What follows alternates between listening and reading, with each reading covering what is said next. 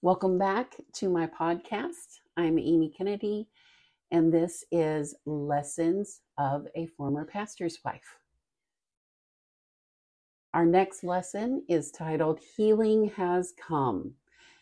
If you've been listening to my previous podcasts, then you know I have been promising to tell you about finally receiving my kidney transplant for a while. Even in this, the greatest gift, there were hard lessons to learn and difficult decisions to make. It was April 27th, 1999, and at about 10 p.m., I got the phone call we had been waiting on for almost 5 years. For the first time, there was a kidney match for me. I had many family members as well as friends from across the country get tested to see if they would be a match for me, but no one was. My only option was to be placed on the National Organ Donor List and to wait. I was doing pretty well on dialysis by this point. Sometime in 1997, my health finally improved enough that I was able to do continuous ambulatory peritoneal dialysis. This meant I had a catheter placed in my peritoneum just below my belly button, and for 10 hours each night, I was connected to a machine that circulated glucose in my peritoneum. Fun fact, if you don't know, your peritoneum can actually function as a kidney. People who are way smarter than me figured that out, and it was a game changer in improving my health. I am not going to go into details on how this works. You can easily Google it and be far more educated than I ever want to be. All I know is that I would hook up my catheter each evening to tubes that were connected to a machine, and I would connect glucose bags and stay connected to that machine for 10 hours while the machine would perform 4 exchanges every night. I requested enough tubing so that I could easily make it into each of my son's bedrooms from where my machine was located because they were still very little at this time. This is how I lived my life until that warm Georgia day in April 1999, when the call I had waited on finally came through. Emory University Hospital had received word that a young man in Texas died in a motorcycle accident, and he appeared to be a good match for me. They gave me less than 2 hours to decide if I wanted to take the ride into Atlanta and try for the transplant. Now, you're probably thinking to yourself, oh, what's the wait about? Of course you want to go and get your transplant. Well, there was a hiccup. You see, the young man who died had needle marks on his arms that showed he was an IV drug user. They tested his body to make sure there wasn't any HIV or hepatitis, but they told me that if he had contracted either within the short time before his death, he could be positive, but the tests not show it.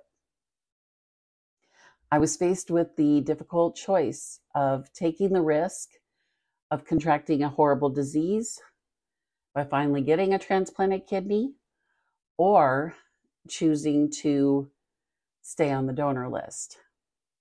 We were devastated, and we had 2 hours to decide and call them back. So we called our dear friends. Do you remember the professor I spoke about in my last podcast who had a vision of me laying in a coffin, and that led him to start a 24-hour prayer vigil? That's who we called. And he and his wife spent time praying for us on the phone. And we asked them to pray privately and to call us back with what God revealed. Meanwhile, my husband and I started praying earnestly for direction. I remember feeling an excitement in my stomach as I prayed that told me this was it. This was what we had been waiting for. And shortly after that, our friends called back, and my professor quoted Luke 11:9-13. So I say to you, ask and it will be given to you. Seek and you will find. Knock and the door will be opened to you. For everyone who asks receives, the one who seeks finds, and to the one who knocks the door will be opened. Which of you fathers, if your son asks for a fish, we'll give him a snake instead. Or if he asks for an egg, we'll give him a scorpion. If you then, though you are evil, know how to give good gifts to your children, how much more will your Father in heaven give the Holy Spirit to those who ask him? With the earnest belief that God would not give me such an incredible gift and have it be tainted, I called Emory University Hospital back and told them that we were on our way to get my kidney. Of course, the person transferring the kidney from Texas to Atlanta missed the plane. But eventually, my new kidney and I were united on April 29th, 1999. When I woke up from the long surgery, my room was filled with physicians and nurses who were all in amazement. My surgeon asked me if I played the lottery, and I said no. And he laughed and said, well, you would not have gotten a better match if you had an identical twin sister donate. Apparently, my kidney was a 6 out of 6 human leukocyte antigens match. At the time, that was the very best match anyone could have gotten. And it was a rarity, especially with a stranger. God's gift was not tainted with a disease. God's gift was better than anyone could have ever thought possible.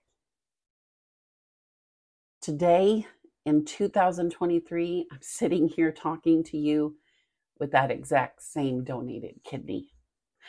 And I have never once had even a moment of rejection. I've reached a place in my transplant story that the doctors do not know what to expect next.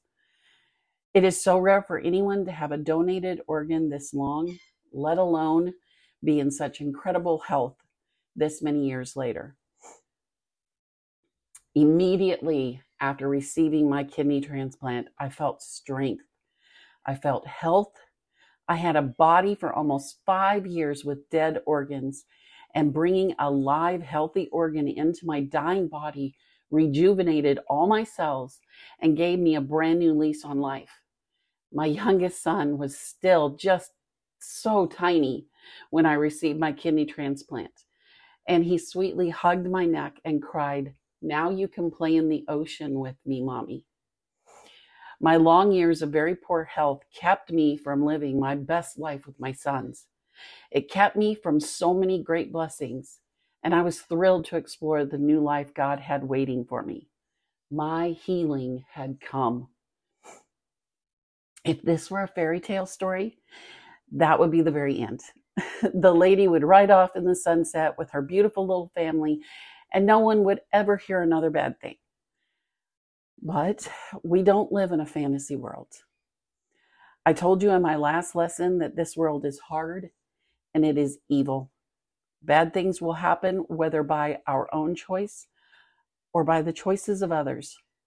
Bad things also happen when it seems that no one has made a choice at all. No one made a choice for my kidneys to fail. And the reality of living on dialysis comes with its own side effects, as does living with a perfectly matched donated organ. I immediately went on a strict regimen of anti-rejection drugs and steroids. I was also taking blood pressure medication because my blood pressure never recovered after my pregnancies. It was a task to set up my medication dispensary each week, but I proudly did it because it was so much easier than living on dialysis. I started to gain weight. And although the high doses of steroids gave me chipmunk cheeks, I looked the best I had ever looked. It was incredible. A year after receiving my transplant, I went back to college. Of course, I switched my major, which meant I basically had to start all over again. But I wanted to do it. My life was changing fast, and I noticed that everywhere I went, people talked mostly about my miracle. But they were also still treating me as if I was a fragile china doll to be placed up on a shelf. I didn't feel like people that I had in my life in church believed I could do anything more than just be this miracle. And I started to realize how sheltered I had become while doing dialysis. It felt to me as though my friends and family were scared I was going to break and that every accomplishment I had was treated with the backhand belief she can do all that after what she's been through, I realized I had somehow become the sick girl to everyone I loved and cared for. I realize now that I was fighting the stigma of being looked at as broken. In future podcasts, you're going to hear me talk about the extremely difficult road I have traveled in fighting the appearance of being broken in the eyes of other people, but also in my own eyes. I started to feel trapped in that role. I felt as though the people around me were disappointed if I ever expressed anger or overexerted myself. And let me tell you, when you are in high doses of steroids and blood pressure medication, your personality changes. I became driven. I became an overachiever. I felt like I had to prove to everyone that I was no longer this sick little girl who could die at any minute. I wanted to be, and still want to be, a woman capable of so much more. Unfortunately, I still had a tendency to get sick. You see, the whole point of anti-rejection medication is to keep your immune system at bay, so it won't attack your new organ. You can't take immune-boosting medicines when you contract a cold. I can't tell you the number of people who so kindly prayed over me when I had sinus infections, which I tended to get a lot, and asked God to improve my immune system. People in my own family didn't understand that although I received my miracle, I still had an imperfect body, and I have to live in an imperfect world. My kidney transplant was a miracle that I had waited for close to 5 years for. It gave me my family back. And it gave me opportunities to experience, like a college education and the ability to help provide financially for my family. It brought health and hope into a dying body. God's gift was perfect.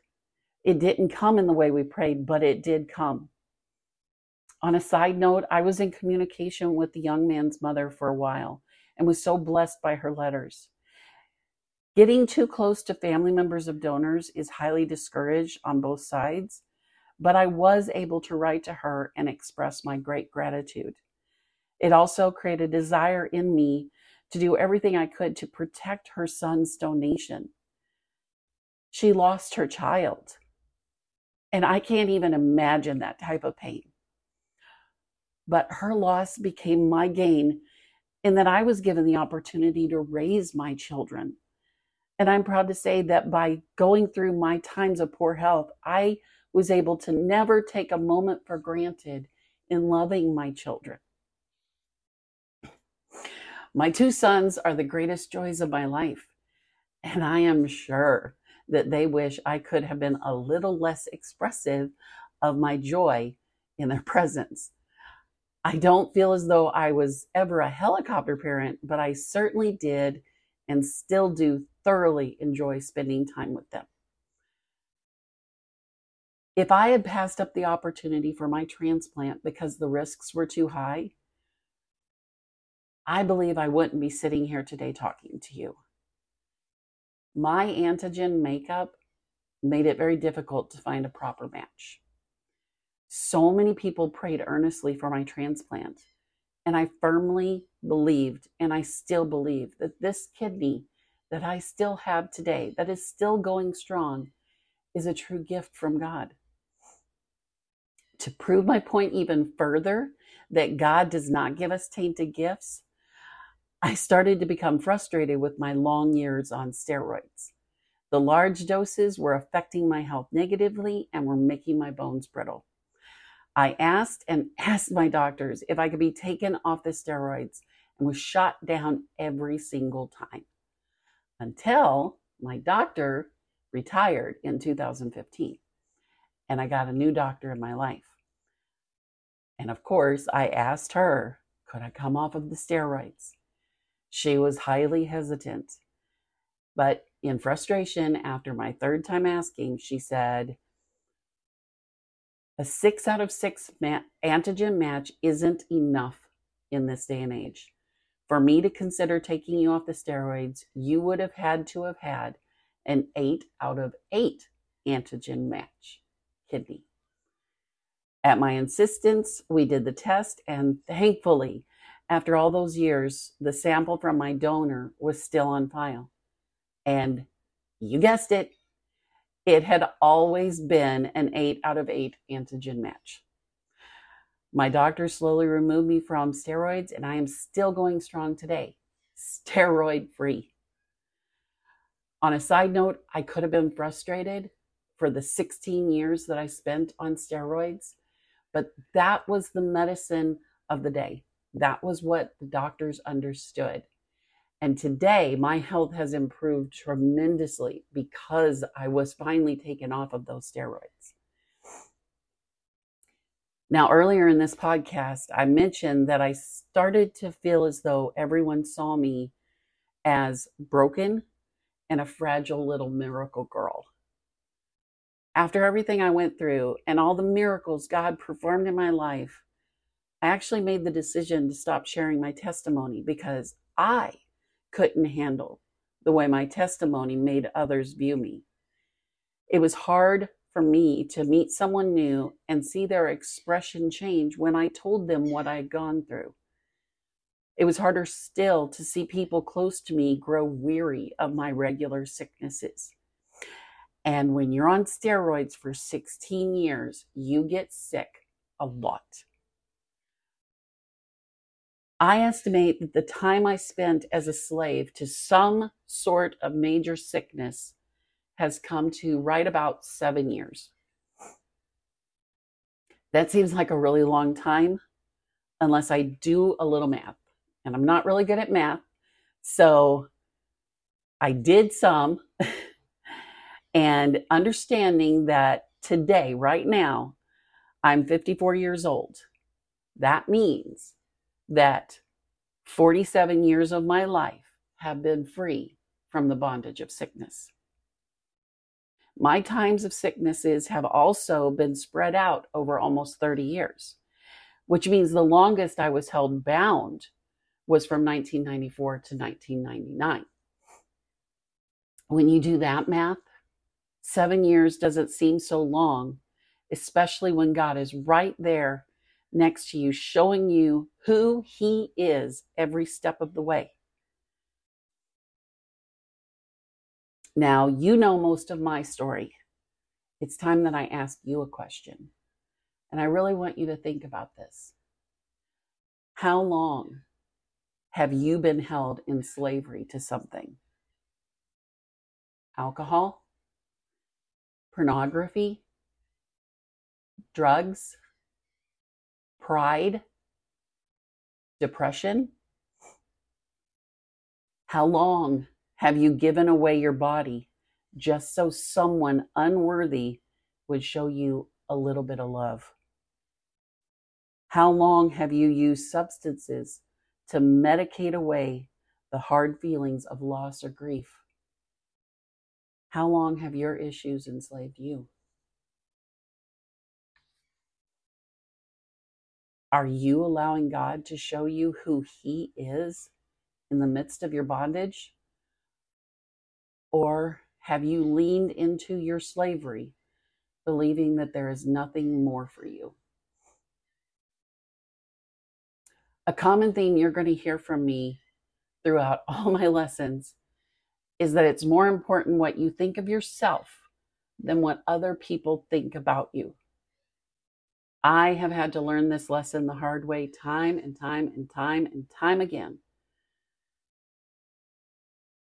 I could have shared so much more of the great things God did for me and is still doing for me, but I let the opinions of other people stop me.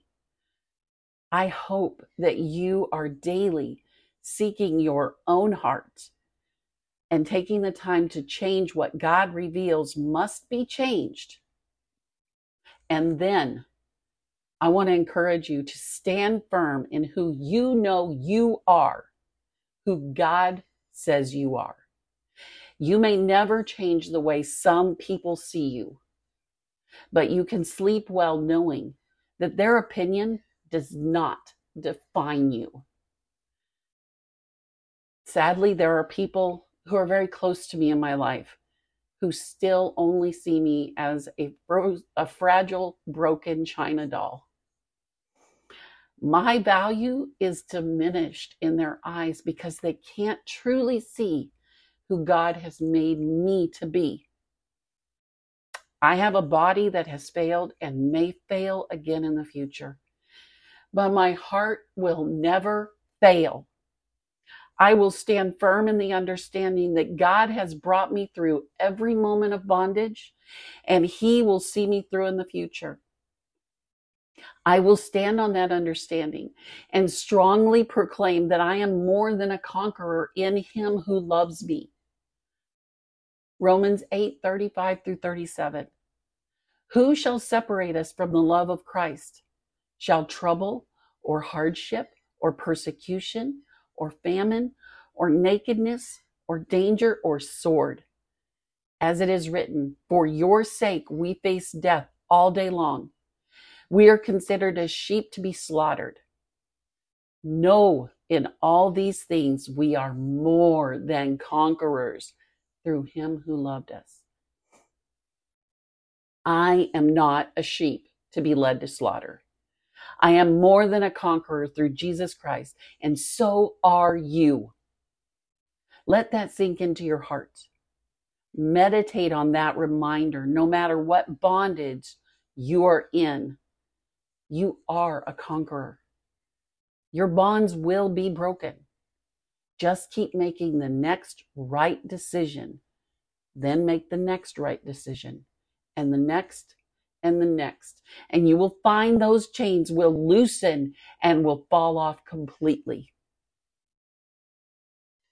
This world is evil, and it will mess you up.